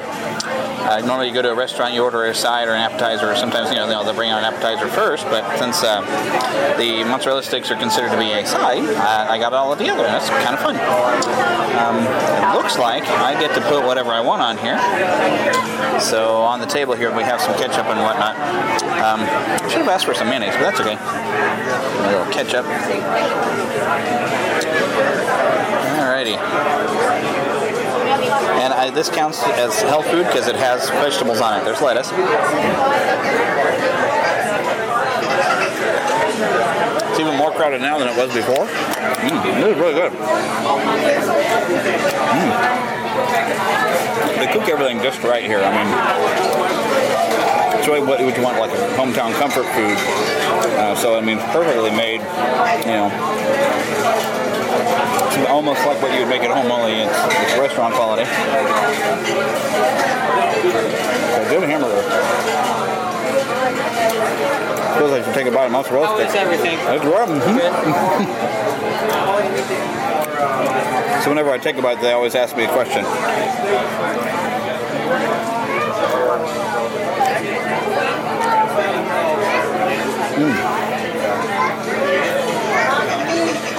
I meant to take a bite of mozzarella stick, but I'm after my hamburger again.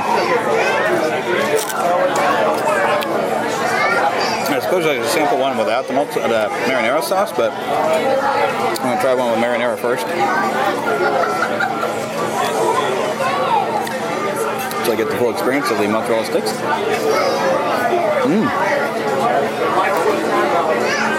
They're not oily.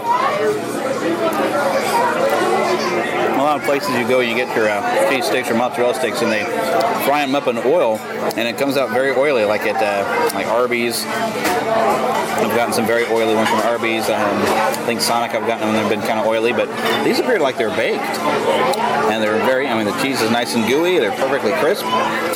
Really tasty. Probably good without the marinara sauce, but sometimes you just feel like marinara sauce.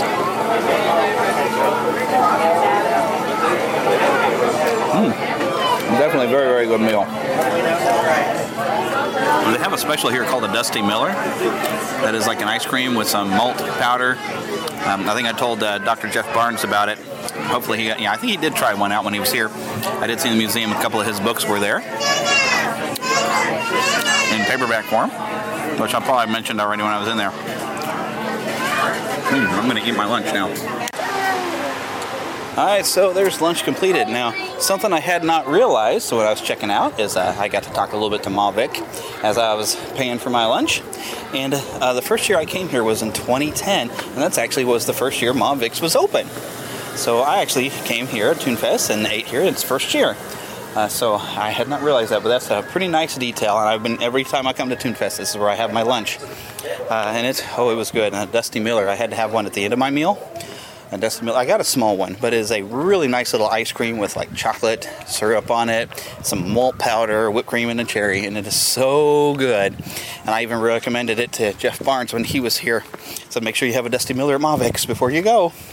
And because if anyone who follows Jeff Barnes, you remember Dr. Barnes wrote The Wisdom of Walt and Beyond the Wisdom of Walt. He really likes ice cream, and on his Facebook page, he has frequently taken photos of himself with ice cream, and will put it with the quote of, "In my defense." So he always justifies his ice cream. But you don't need justification. It's ice cream. Alright, so now I'm standing outside Walt Disney Elementary. They renamed an elementary school in Walt Disney's honor. It's not exactly the same school that he went through. I forgot what, I think it was called the Park School was the one he went. They do have the desk. They own it here at this school. During the summertime, I think it is, they have the desk over at the museum, but the rest of the time it's on display here at this school. The school was dedicated in 1959. Walt did a couple of things.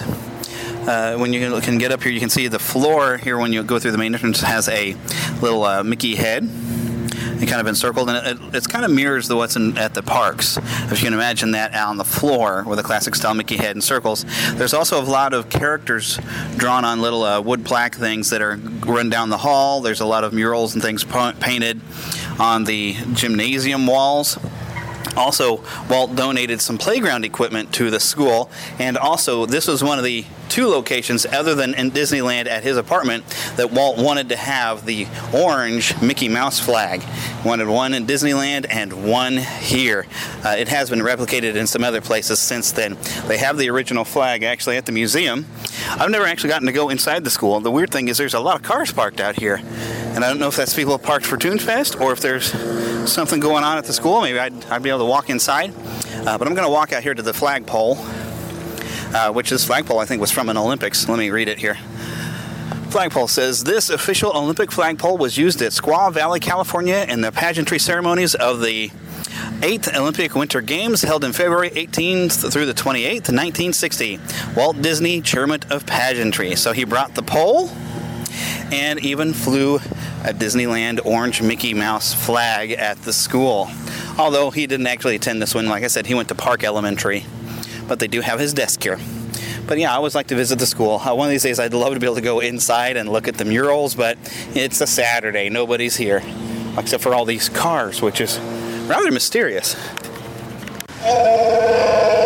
Now I'm in the Walt Disney Municipal Park. Well, there's a lot of different things around here, but the main thing is this is where the swimming pool used to be. When they built that swimming pool, that is one of the first times that Walt returned as an adult. They notified Walt that they would like to name the swimming pool after him. And Walt says, well, if you're going to name it after me, I want to be there when you dedicate it. So Walt did come out.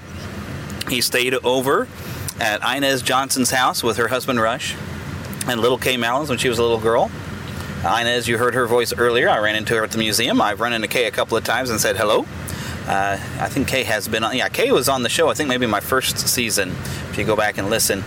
Also, I've got a recording of Inez, which I've probably inserted into the show by now when I took a brief tour with her and heard some of her stories. But they stayed over at their house because they had central air. And so there's a really also great photograph of a bunch of boys running to get into the water from the pool.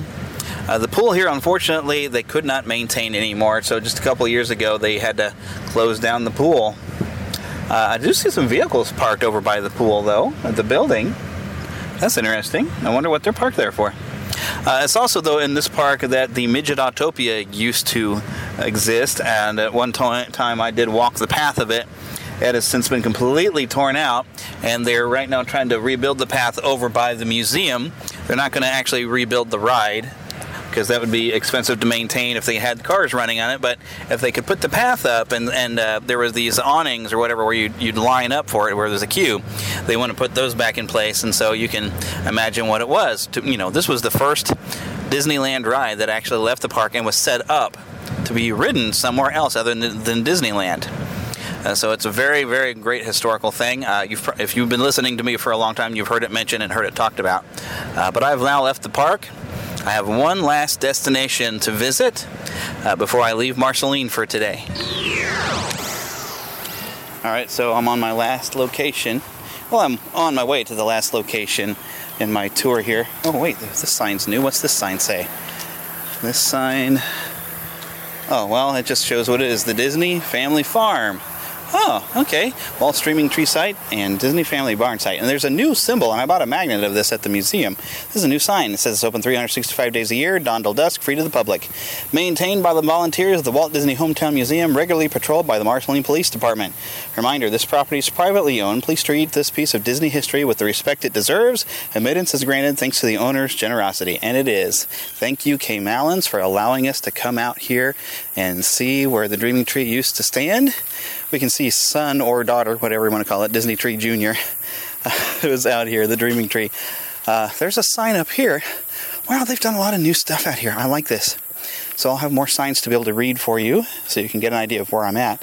But this is a nice, quiet area. There's a lot of trees, and this used to be farmland, though. This was part of Elias Disney's farm, where Walt would sit out there and entertain Ruth while Roy and his other brothers, well, the brothers that stuck around with the farm, some of them had left, but they worked the farm. All right, so here we go. So, yeah, they do call it the Son of Dreaming Tree.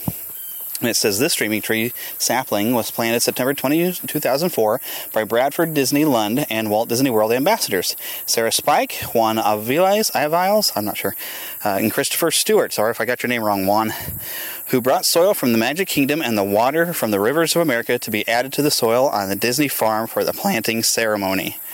And there's another sign. This tree gets bigger every year I come here, I swear. Coming to Marceline, it says Elias purchased 45 acres in Marceline from his brother Robert at a price of $125 an acre, promising installment payments with money he was to receive for houses in Chicago that Flora had designed and he had built. In the spring of 1906, the Disney family packed up their belongings and moved to Marceline. And they've got a nice fence over here, and there's a big sign, and it says the original Dreaming Tree, which I think you can see some of the remains on the other side of the fence. There's a nice picture of Walt and Roy where Walt came back to the tree and was remembering the tree. In 1906, Elias Disney purchased the William Crane Farm located on the outskirts of Marceline, Missouri. The entire family was enlisted by Elias and Flora to help maintain the farm, tasking young Walt with the responsibility of keeping an eye on his little sister Ruth. Walter and Ruth would often escape to this very location, where they would find solitude under the dappled leaves of a majestic cottonwood tree that Walt would later nickname his dreaming tree. Ruth would often recall the fun time she shared with her big brother as they climbed amidst the sturdy branches and played in the cool, tall grass under this intrinsic part of their very unique Midwest childhood. Elias rarely encouraged his youngest son to pursue his passion for drawing, never imagining that art would provide the basis for a well-paying career.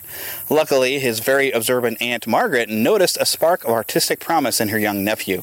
Every visit, Margaret would covertly provide Walter with Big Chief drawing tablets and a steady supply of sharpened pencils. This visionary gift gave Walt the ability to quietly lie beneath his beloved dreaming tree and slowly hone his craft. Walt Disney often credited this exact location as the birthplace of his creativity. And there's a couple of did you know facts down here. Did you know a total of 3 saplings were produced by seeds harvested from the original dreaming tree? In 2003, one of those saplings was planted by Walt's grandson, Bradford Disney Lund, not more than 30 feet from this very location, and I already read the sign. A second sapling was gifted to Disneyland and was planted on Tom Sawyer's Island. The third seedling was secretly planted somewhere on the Disney family farm to ensure its historic legacy. And there's another did you know over here. It says, did you know cottonwood trees have a typical lifespan of between 70 to 100 years? Walt's dreaming tree lived to be over 120 years before it was struck by lightning in 2008. The remains of that historic tree eventually blew over during a fierce windstorm on May 28, 2015. Walt's dreaming tree was officially registered as a historic tree by American Forests. And I'm wondering if I should get a photo. I've got a photo set that's coming very, very soon that you'll see, and I've been taking some little secret photos while I'm here, but I don't know that I've got a good spot here. But be prepared. I've got actually a project from school that I need to do some social media promotion, and so there's going to be a lot of posts coming up here starting September 25th. And some of it will be something fun that I've been working on while I'm here, that I will continue to work on back in Kansas City. I'm continuing to walk. To my right, you can see where the house is. And then there's a little walkway that goes off to the left. And there's a series of signs along the walkway. As an adult, Walt wrote, "To tell the truth, more things of importance happened to me in Marceline than have happened to me since or are likely to in the future." Often he drew upon farm life for stories and characters that became world famous through animated cartoons seen in theaters and on television. And I continue the walk. In 1949, Walt Disney released the film So Dear to My Heart, which takes place in the early 1900s, the same period as Walt's childhood. In the movie, one of the structures on the farm was a barn. It was a set designed and built according to Walt's recollection of his family's barn in Marceline. Walt Disney was the age of 4 when his family moved from Chicago to a 40-acre farm in Marceline. Walt quickly learned to love farm life, and the old barn became his and his younger sister Ruth's favorite place to play. The barn provided Walt with his first show business experience when he produced a barn circus and charged the neighborhood kids a dime admission. When his audience discovered the circus consisted of a goat, a pig, and the family dog, and a cat dressed in Ruth's doll clothes, they protested. Hearing the commotion, Walt's mother, Flora, promptly ordered Walt to refund the admission with this admonishment: "If you deliver more than your audience expects, they will never be disappointed." It's a lesson that Walt took to heart. Oh, I think somebody left their keys behind. What is this? There's a key secured onto this. Is it secured to the sign or just laying here? But anyways, this sign here says The Happy Place. In 1950, Walt recreated the barn from Marceline at his home in California and used it as his personal workshop. It became his happy place and became the birthplace of Disney Imagineering. And as I walk now past that sign, you can hear some bugs. Very natural type of area that Walt would have gained his love for the natural world and conservation. I approach the barn. And I'm going to go inside, and there's a nice little gravel walk up. It's, I guess, pretty much a recreation of exactly what it was. The swag roof in the barn, or the swag in the barn roof, is intentional. Walt wanted his barn to be fun and unique. Alrighty. Oh, and there are people in here, so when you hear voices, that's them. but I will be quiet because I don't want to disturb other people. But people have signed their names all over in this barn on the walls. They used to have a Sharpie around here that you could write your name. Some people tried to draw Mickey heads and things like that. And I myself have written my name multiple times around here and even signed it up for the Neverland podcast. There's also a marking here for WTTM was here. That I believe was done by Patrick Hurd, and I wrote right next to it the Neverland podcast. Yeah, there it is. Thanks, Walt. Patrick Hurd, 2008. So, yeah, I think I've gotten somewhere where I've written my name and I've put a year up for every time. But I couldn't quite reach it anymore. You also find places where people signed that were some of the artists that had come to town. They're almost out of space, so it's starting to go up the top of the ceiling of the archway. And I don't know how some of these people managed to reach some of these. I never could find where I signed my own name somewhere nearby. But I did in my scrawl of bad handwriting and a not real working pen write the Neverland podcast on the wall right near the WTTM for Window to the Magic. The fun part is, if I go over to one of the other walls, somewhere is Lou Mongello has... There it is. WDW Radio was here on 8/11/05. Pretty sure that was Lou Mongello. I don't know who else would have written it. So, very cool. There's Plan WDW was here on 7/12/15. I wonder if it's Plan Tunes. I don't know. I might know who that is, but I don't know. There's a big plaque here for D23 Fan Club as well. That's interesting. Very nice plaque. I don't remember seeing that there before. Looks like a newer board. I wonder if that was done during the event that happened that I missed. Because, yeah, it's a nice, clean board compared to everything else, and there's a lot of signatures on it, and I think it was people who were here for that event. Very cool. Man, I wish I could have been here for that. It was expensive, though. I couldn't afford to do it. But, yeah, here it is. I'll make sure I get a photo of that and share it with y'all. But this is my last stop right here in Marceline for ToonFest 2018. Thank you for listening to the Neverland Podcast. We invite you back next week for more fun and adventure. Until then, remember to keep a pixie in your pocket. It's that young at heart, positive attitude that you can share with others. And remember to visit our website at neverlandpodcast.com. There you can find links to our news page, our shop, our contact page, where you can easily send an email to podcast@neverlandpodcast.com. You can also find our Neverlanders page, where you can find out how to become an official Lost Boy or Pixie, because girls are too clever to get lost. Become a real Neverlander. Please feel free to leave us a voicemail at 816-226-6492. And be sure to follow us on Twitter at NeverlandPcast. And like our Neverland Podcast fan page on Facebook. We also have a group on Facebook for you to join. We also appreciate your support to keep the Neverland Podcast up and running. Visit patreon.com/NeverlandPodcast to donate to keeping the pixie dust alive. Copyright content featured on the Neverland Podcast is copyright of their respective creators and used under fair use license. All original content is copyright of Glue Band Productions, and a very special thanks to Yeehaw Bob Jackson at yeehawbob.com for our new ending music. God bless! Yeah! Hello, everybody. This is Yeehaw Bob Jackson.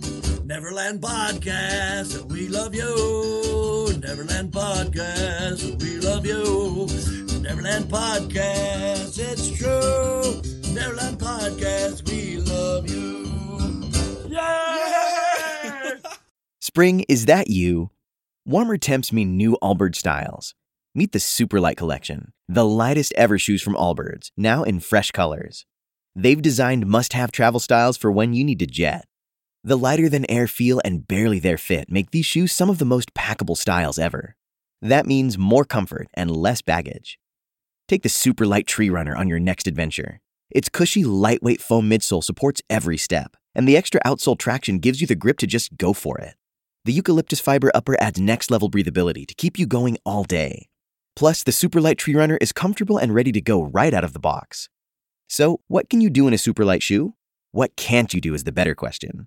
And because they're super packable, the real question is, where are you taking them? Experience how Allbirds redefines comfort.